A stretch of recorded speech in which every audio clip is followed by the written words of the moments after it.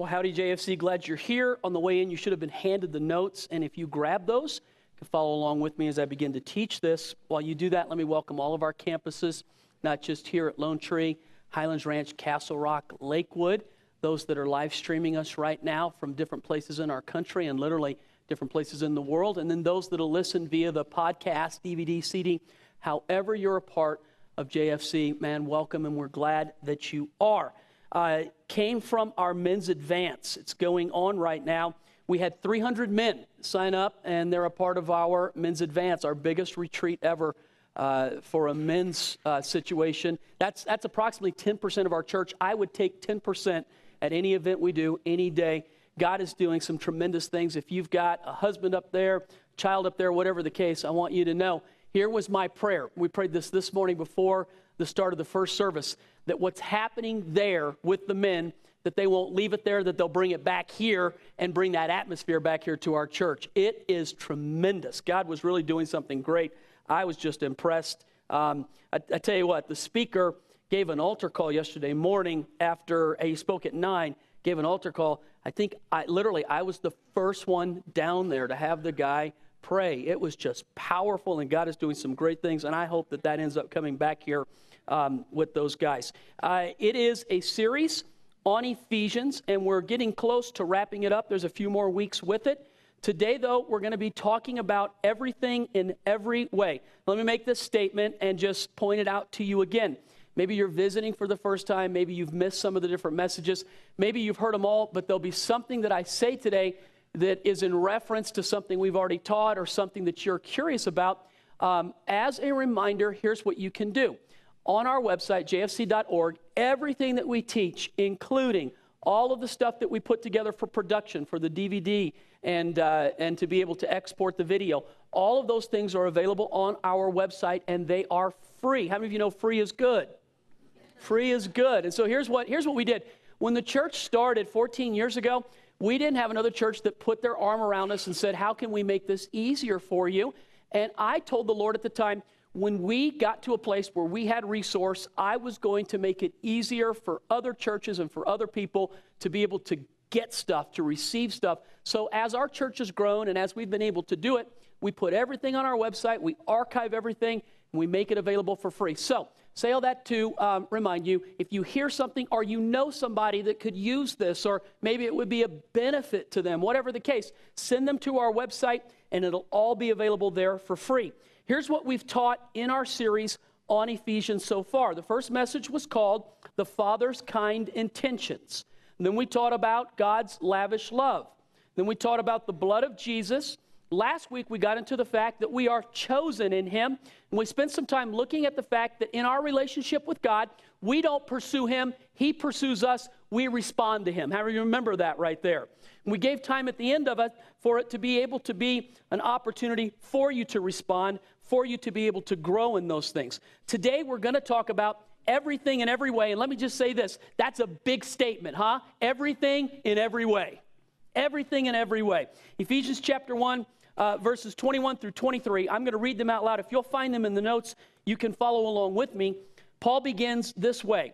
Far above all rule and authority, power and dominion, and every title that can be given. Okay, look at me real quick. Yes or no? That's a very lofty thing right there. Say it one more time. Far above all rule and authority, power and dominion, and every title that can be given. Paul is talking about Christ and the position that Christ has. What he's really describing is Christ is the Lord.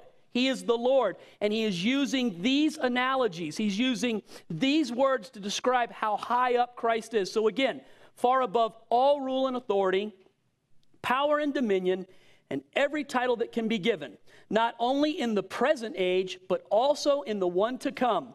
God placed all things under Christ's feet and appointed him to be head over everything for the church, which is his body, the fullness of him who fills, look at the words right here, everything in every way. Jesus fills everything in every way. Let's pray. Father, would you take these 3 verses and the little bit of time that we have, would you cause something great to happen? God, I would just pray as I begin to teach on this and I begin to teach about how awesome Jesus is, Lord, would you let it come out? Would you let it be, Father, far more than what English can do, far more than what my description can do. Would you open our spiritual eyes, open our spiritual heart? Would you let the anointing be here to break every yoke of bondage so that people can see how great Christ is and what you've done for us in him? We thank you, and if you believe that, say amen.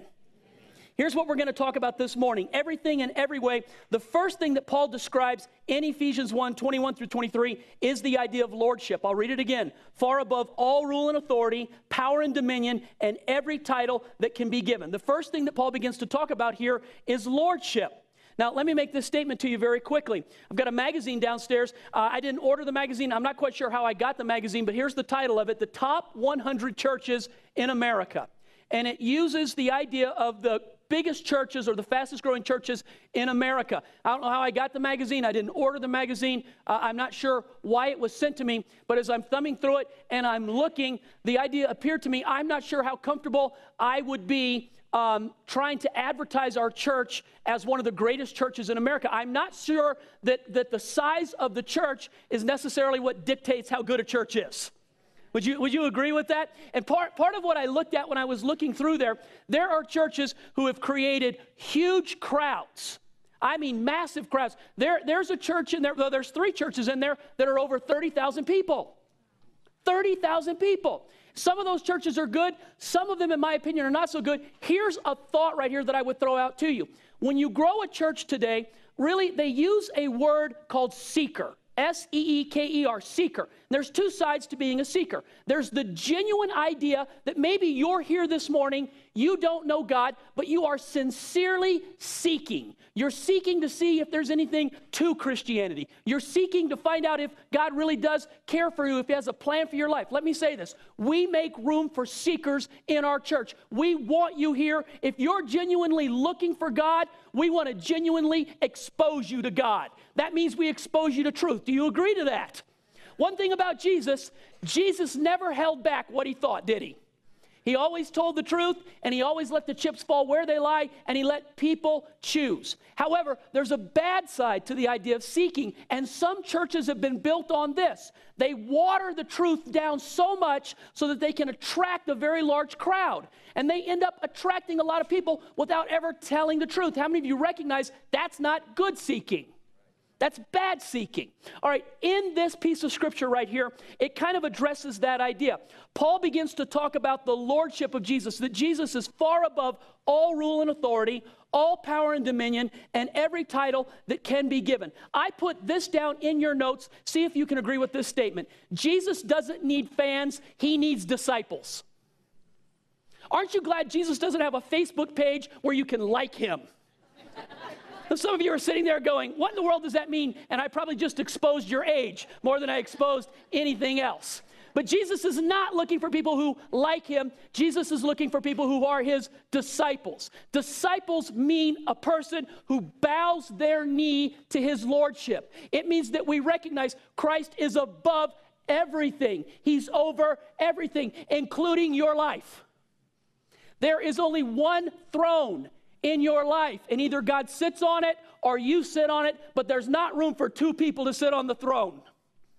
The truth of the matter is, God is not looking this morning. Christ does not want fans. He wants disciples, people that submit to his lordship. The kingdom of God. See if you can agree with this. The kingdom of God works on the very simple principle that there is a king, he has a kingdom, and in the kingdom are his servants. Slower. There is a king in a kingdom, and he has servants. Let me put it to you this way. The Bible teaches, Paul wrote, the kingdom of God is righteousness, peace, and joy in the Holy Spirit. If you submit to the lordship of Jesus, then you have the right to have righteousness, peace, and joy in your life. If you don't submit to the king, then you're without righteousness, peace, and joy in your life. Does that make sense? It works like this in America. We live in the home of the free and the land of the brave. True? I don't care really what you think about America, but can you agree with this? That in the world, this is the freest country in the world. And yet, tell me this isn't true. There are people in our country who don't submit to the laws of the land, and they're in jail in the freest country in the world. Is it true? Now, if you look at their passport is stamped American. When they die, they'll die Americans. But they don't enjoy the freedom that America offers because they don't submit to the laws of the land. The kingdom of God is exactly the same. In the kingdom of God, there is a king, there is a kingdom, and there are his subjects. If you submit to his lordship, you enjoy righteousness, peace, and joy. On your passport, it's stamped heaven. When you die, you'll go to heaven. But can you live in the kingdom of God without righteousness, peace, and joy? How about this? Do you know believers who don't have joy? Yeah. Do you know believers who don't have peace? Well, how does that happen? I submit to you, it's a lordship issue. When people don't bow their knee to Christ's lordship, when they don't put him on the throne of their life, when they don't submit to the laws of the kingdom, they don't enjoy the benefits of the kingdom. In America, you don't submit to the laws of the land, you lose freedom. You live in America, but you lose freedom. In the kingdom of God, you live in the kingdom, but you don't get the benefits unless you submit to the king. Does that make sense? Paul writes these words. I thought this was interesting. 1 Corinthians chapter 6, verse 19 and 20. The same guy who wrote Ephesians chapter 1 wrote 1 Corinthians. Paul takes the same thought from Ephesians and he continues it on in Corinthians, and this is what he says. In fact, read it out loud with me. Find it in your notes, 1 Corinthians chapter 6. You got it? If you got it, say yay. Yay. Okay, read it with me. You are not your own. You were bought at a price. Therefore, honor God with your body. All right, listen to this thought. We live, no, that's not a way. Let me go this way. The kingdom of God and the principles of the kingdom of God are in direct contrast to the kingdom of this world. This world says, if you want to be greatest, you have to be first. The kingdom of God says, if you want to be first, you have to be, if you want to be greatest, you have to be servants. I mean, the kingdom of God is a direct contrast to the kingdom of this world. We live in a world that says the highest value you can ascribe to is personal choice, yes or no? The ability to choose for yourself how you live, what you do, your body belongs to you. Yes or no? That's what's espoused on the television every day. The kingdom of this world is all about me, me, me, me, and I get to choose for me, me, me. The kingdom of God is the opposite. If you're a believer, you don't belong to yourself. Who do you belong to? And you're supposed to serve God with your body, yes or no? Is that what it says? It's a completely different kingdom. It's run on completely different terms. Paul says, far above all rule and authority, power and dominion, and every title that can be given, that's where Christ is at, and we're supposed to submit to that. He takes the same thought, and in 1 Corinthians, you are not your own, you were bought with a price, therefore honor God with your body. Let me ask you this question. If you really belong to God, does your time belong to God too? Does your money belong to God? Does everything you have belong to God? If you really believe that, here's the way a believer should start his day. God, this is not my time. This is not my life. This is your life. God, I'll do today what you want me to do. Do you believe that to be true? Give you a great example. If you live that way, you get to enjoy, you submit to the benefit of the king, you get righteousness, peace, and joy. Here's how it works. This last week, we've got some folks in this church that love Chris and I, and they really go out of their way to show it. Now, the truth is, most of the people in this church love us and go out of their way to show it. We got a few stinkers who don't. There's a few, right? And I mean, you know, I'm going to point them. No, here. Oh, I would love to do that. Oh, I would just, something wicked. So there's a family in this church. They have a house in Phoenix, and this is what they've said to us. If we're not using the house, you guys can go down there and use it for free anytime that you want to. And this past week, our schedule opened up for about 3 or 4 days, and the tickets were right. The house was available, so Chris and I flew to Phoenix. I brought my golf clubs thinking maybe I'll get a time to play some golf, and Monday went, Tuesday went, Wednesday. Thursday morning, I woke up. It was open. I called the golf course, and the one that I like to play at wasn't available. And I remember the guy that led worship this morning is Tom. By the way, how many of you appreciate Tom Ewing? Tom's awesome. Tom Ewing. I have listened to Tom lead worship now for over 20 years. Tom is awesome. Tom Tom told me, he has a condo in Phoenix, and Tom told me this a long time ago. He said, John, if you ever get a chance to go and play at a place called the Boulders, go down there and play. So I was flipping through the newspaper looking for a deal, and sure enough, the Boulders was in there. So I called the Boulders, and this is what I asked the guy. I said, I'm by myself, and my wife's not coming to play, so I need to play really fast. Can I get the first time out so I can play fast and get back home? And the guy goes, if you'll come at 7 o'clock, I'll let you be the first guy out. So I get there at 7. I'm ready, and here's what happens. The starter comes up to me, and he says, listen, this course, I don't know if you know it, it's a private course, and we allow some public play. 2 of the members are going to go off at 7 o'clock, and this is what he said to me. He said, they're really grumpy people, and you don't want to play with them. That's what he tells me. They're grumpy people, and you don't want to play with them. So he said, if you'll wait 15 minutes, he said, I'll send them out. They play fast. If you wait 15 minutes, then I'll send you out. You can play by yourself, and you'll be done the same amount of time. You'll have a great time. You'll enjoy it. I said, okay, that's great. So these 2 people, they tee off, they go. I show up to the tee box. The starter walks up to me, and he says, listen, a single showed up, and I'm going to put him with you. And that made me mad. Because I don't know about you, but sometimes I have an overdeveloped sense of fairness. When somebody tells me something, I tend to lock in on it. Anybody else like that? You ever just lock in on something? I was going to play by myself. It was this perfect deal. Here's the problem, though. I had already told God that morning, you have the right to do what you want to do in my life.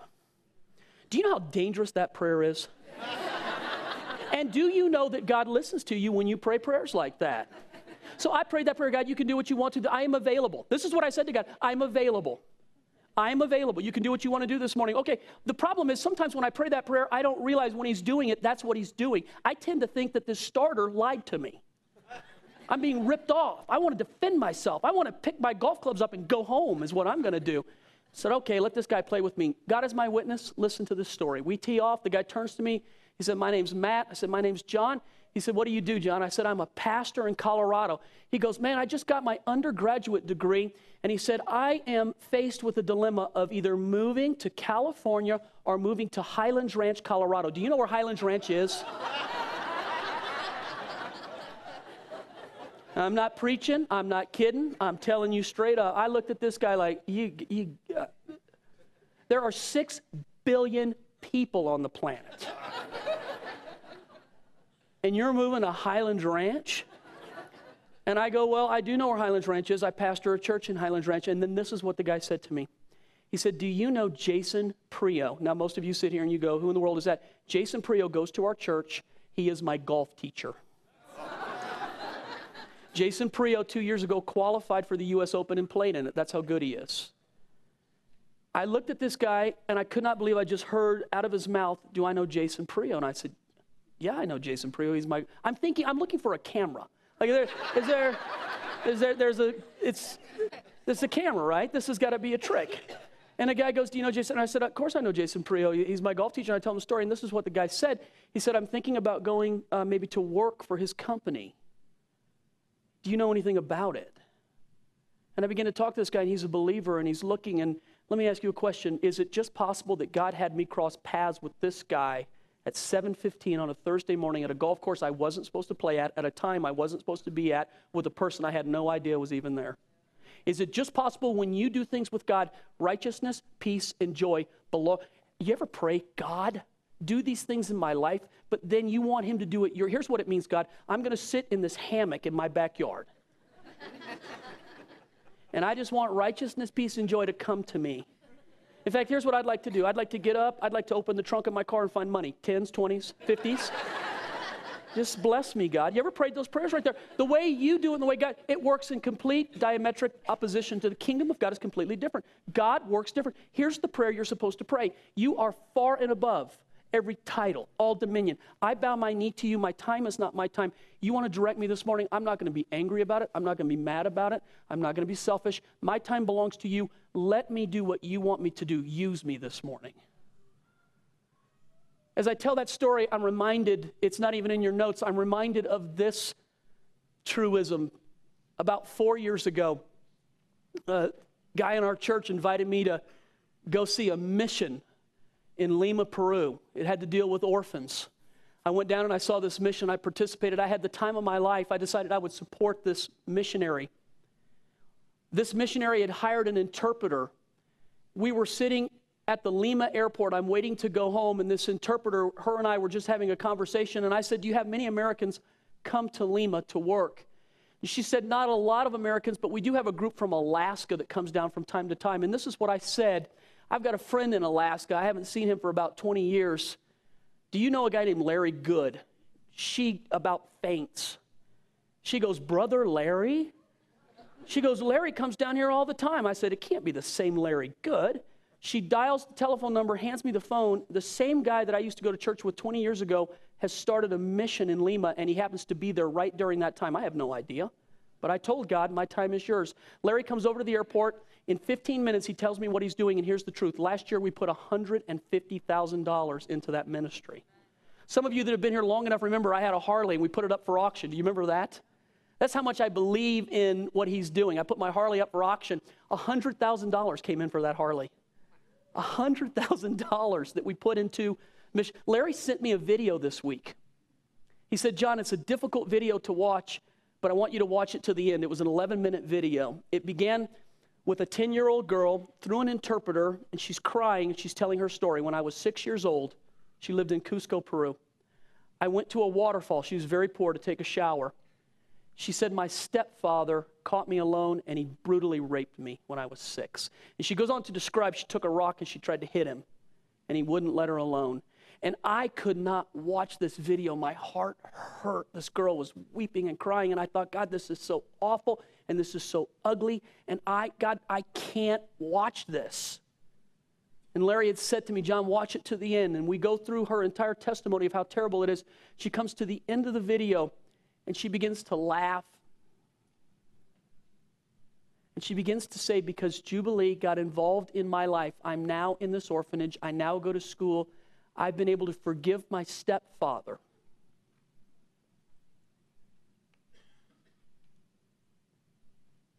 And her future is completely different.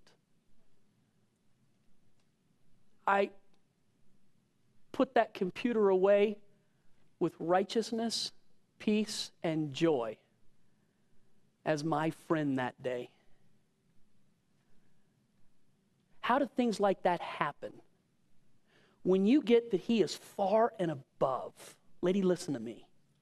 When you recognize that God this morning woke up, he is the God of the universe, but just like Tom said, he is the God who is right here, right now. He knows your name. He picked the color of your eyes. He knows everything about you, and he wants to interact with you today.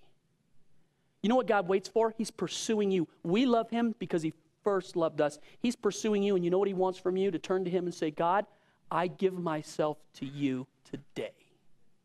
You can have all of me. You can direct my time. You can direct my children. You can have my finances. You can have my marriage. You can have either you believe that God loves you that much and he wants to be involved in your life, or you believe in some distant deity that may or may not care about what happens to you. Which one do you believe? I believe, just like Paul wrote, he is far and above every title. All authority belongs to him, and he waits for us to recognize, I bow my knee to you because you can sit on the throne of my life and direct everything that I do. Jesus doesn't need fans. He doesn't need people who applaud him politely or who say, I like him. Here's what he needs. Give your life to him completely. Give everything you have to him and watch what he'll do with you. You ever read stories about great exploits that people do and you're like, God, why don't you use me that way? Why don't you say to him, God, you can use me that way? Here I am. Let my path cross paths with people who need to hear from you today. Sometimes we think, well, you're a pastor. Of course things like that happen to you.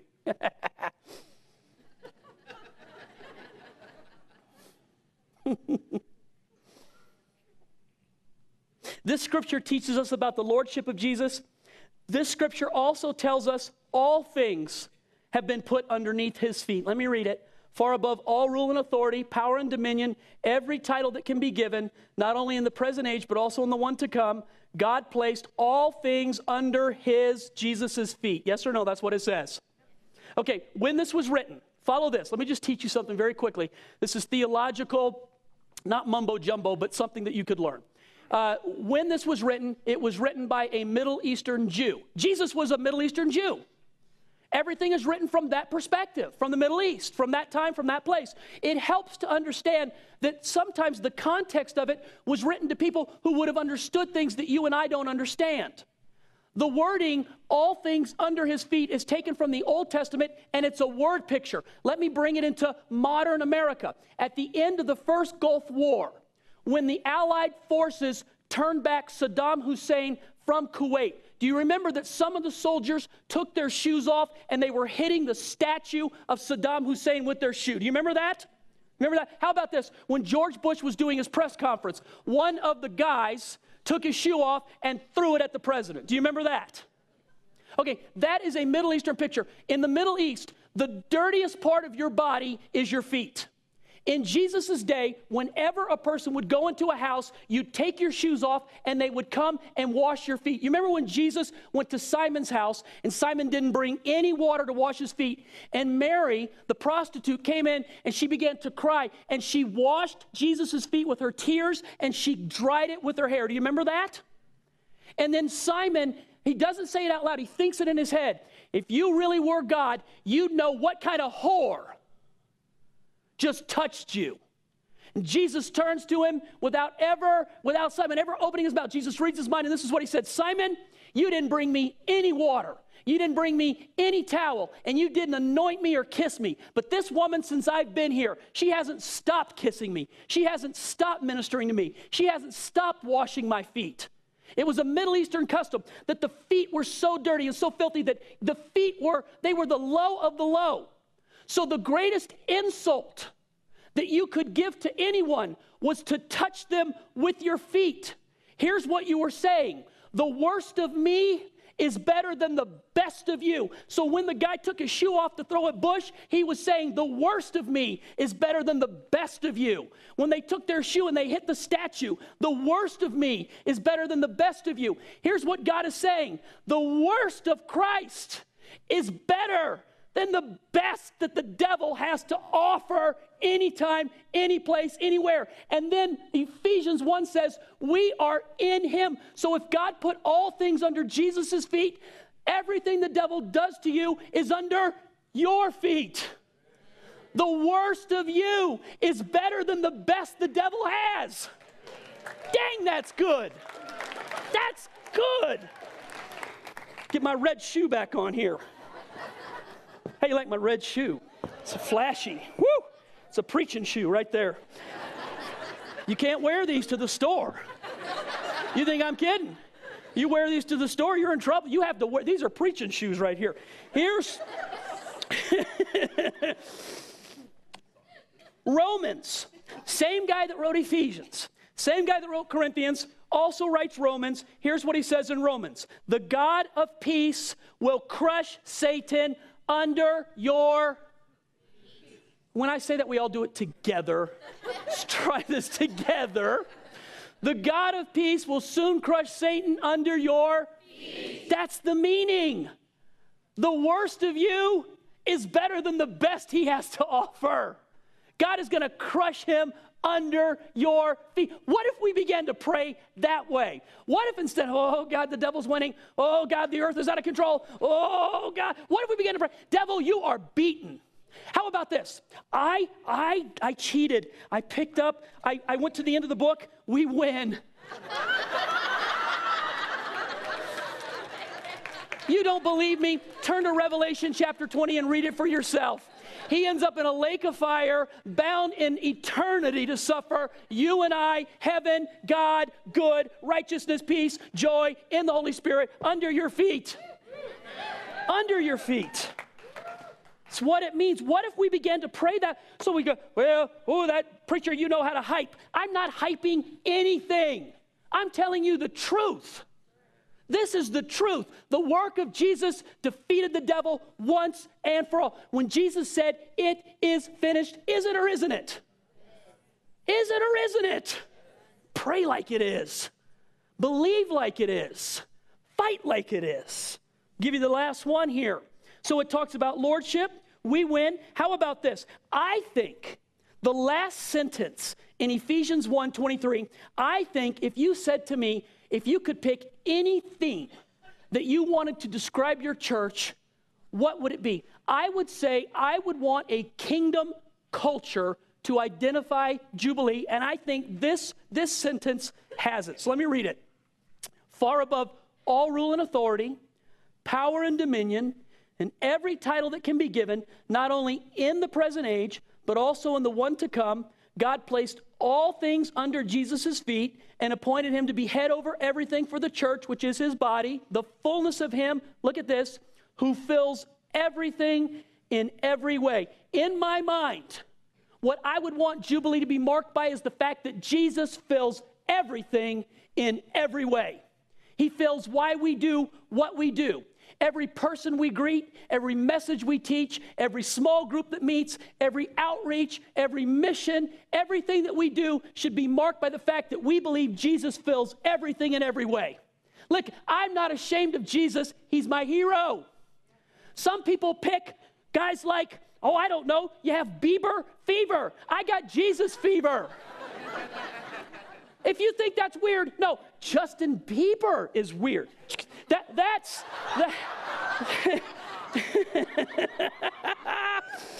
Woo!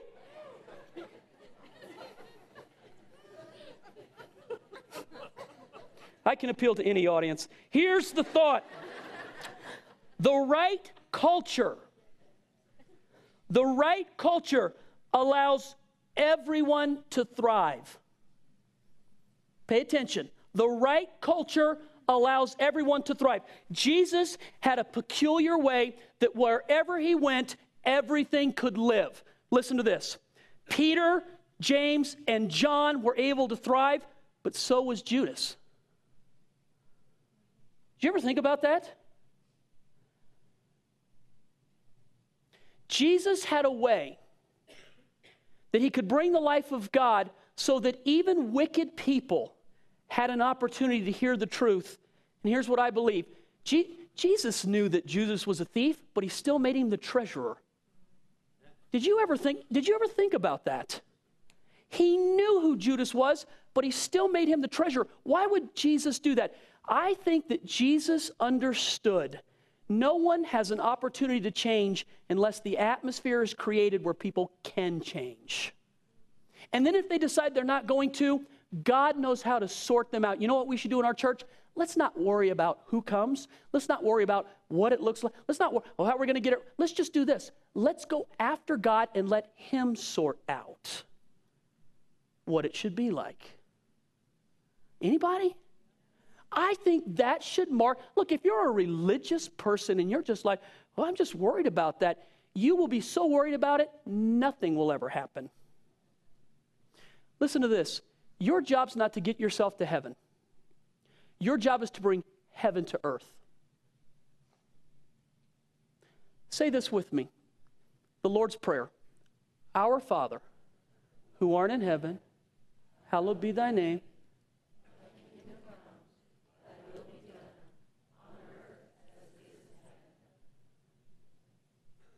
We pray, I want your will to be done. God makes it so plain and simple that we don't see it. God's will, that what happens in heaven takes place on the earth.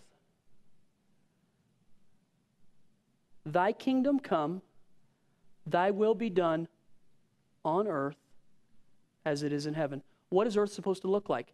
Heaven. Let me ask you a question. Does cancer exist in heaven?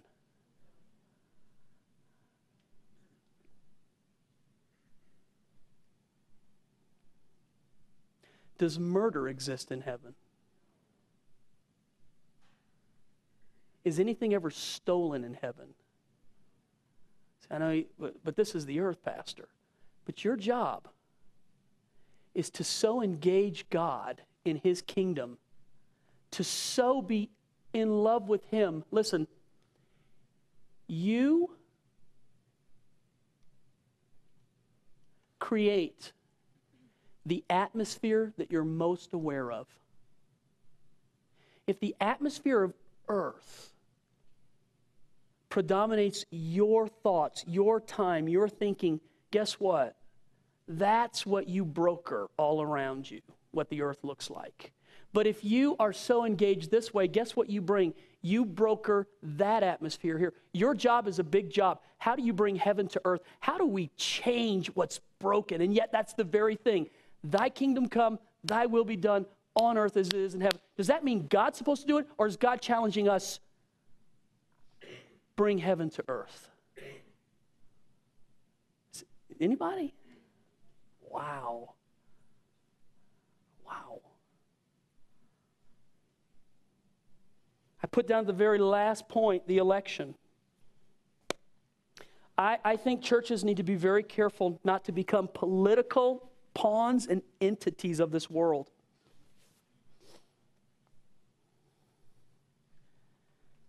Here's what I would challenge you to do with this upcoming election. Please notice, I don't tell you who to vote for. Please notice, I don't tell you how to vote. Notice what I'm telling you to do.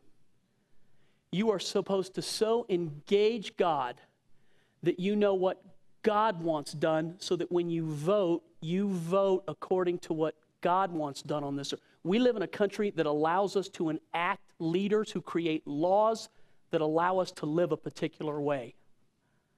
Your job is never to vote with your pocketbook. Let me come over here to this side. Your job is never to vote with what your friends are doing or what the media say. Your job is to so engage with God that when you check a ballot, you know this is what God wants. This is how heaven, this is how. Does this make any sense? Your job is to always know it's not my pocketbook, it is my morals that I'm voting with. Yes or no? Boy, that's there.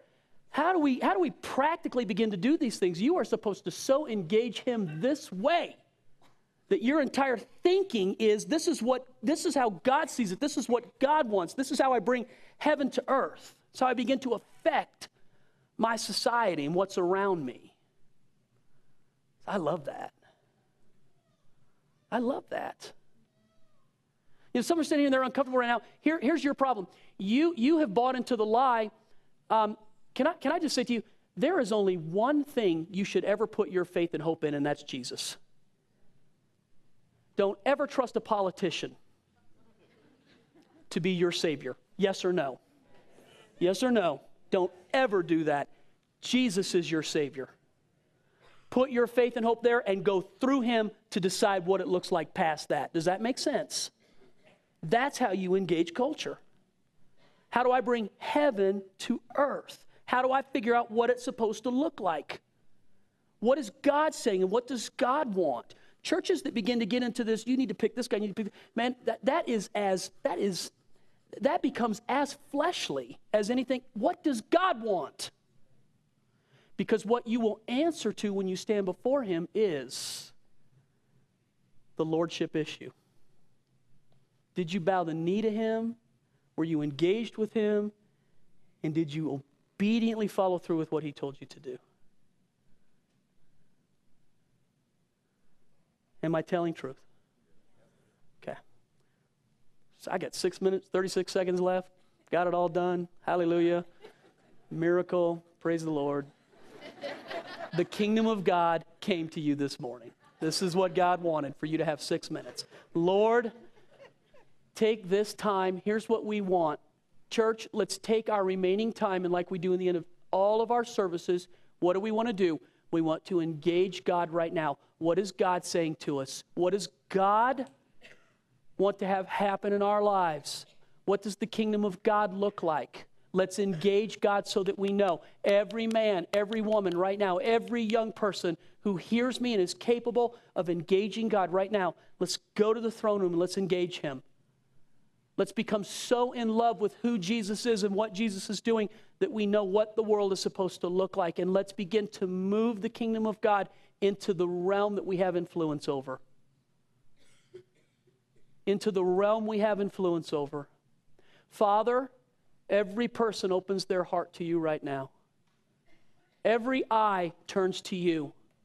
Everyone in this room, everyone, we turn to you and we ask, God, what do you want it to look like? What should it be like?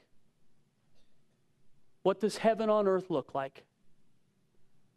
while you're praying, while your eyes are closed, I want to ask this question. When I come to the end of a message, I never had it prepared. I always allow God to direct me.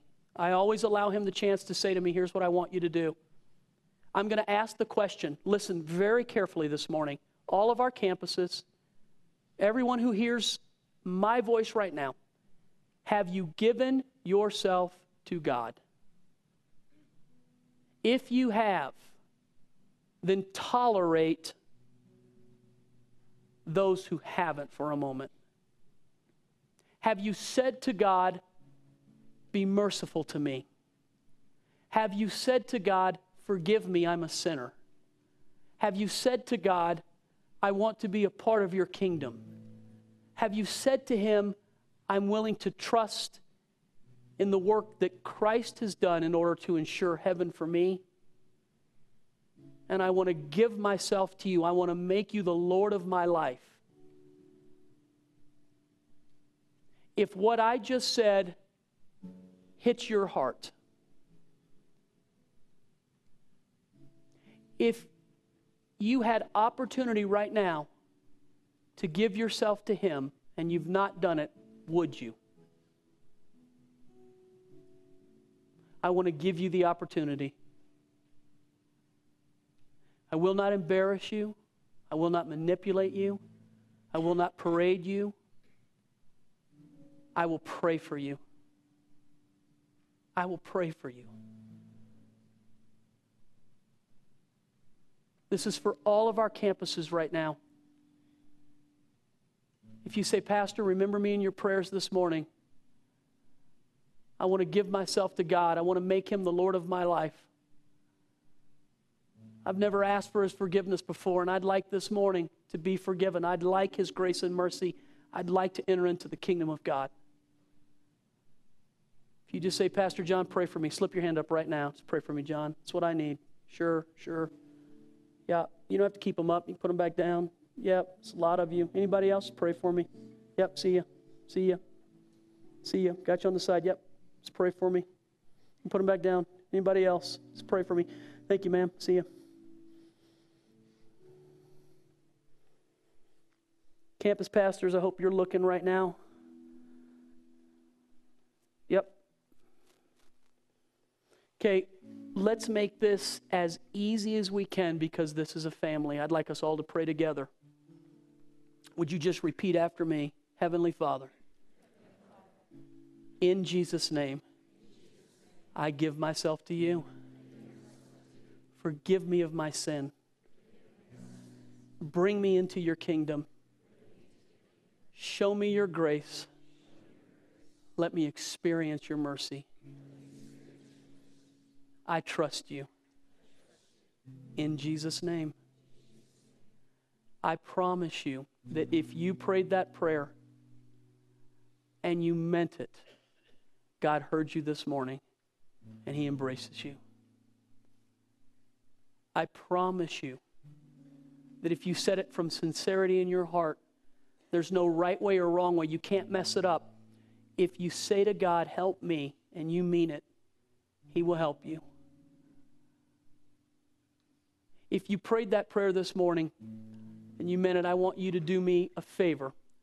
On your way out of here, at all of our campuses, at all the exit, you'll find people standing there. They'll be holding on to an envelope. In the envelope are instructions on how to have a relationship with God. It just simply works like this. Almost 30 years ago, Chris and I got married. We gave ourselves to each other. We said, I do. When that ceremony was over, we didn't go back to our separate houses. We began working on a relationship right then and there that is practiced every day. The same thing is true now with you and God. You don't go back to your life and then when you die, hope that everything works out. You begin to work on a relationship with God every day. The give and the take, the coming to know somebody, the experiencing of love. All of those things now are true because you're a part of a family.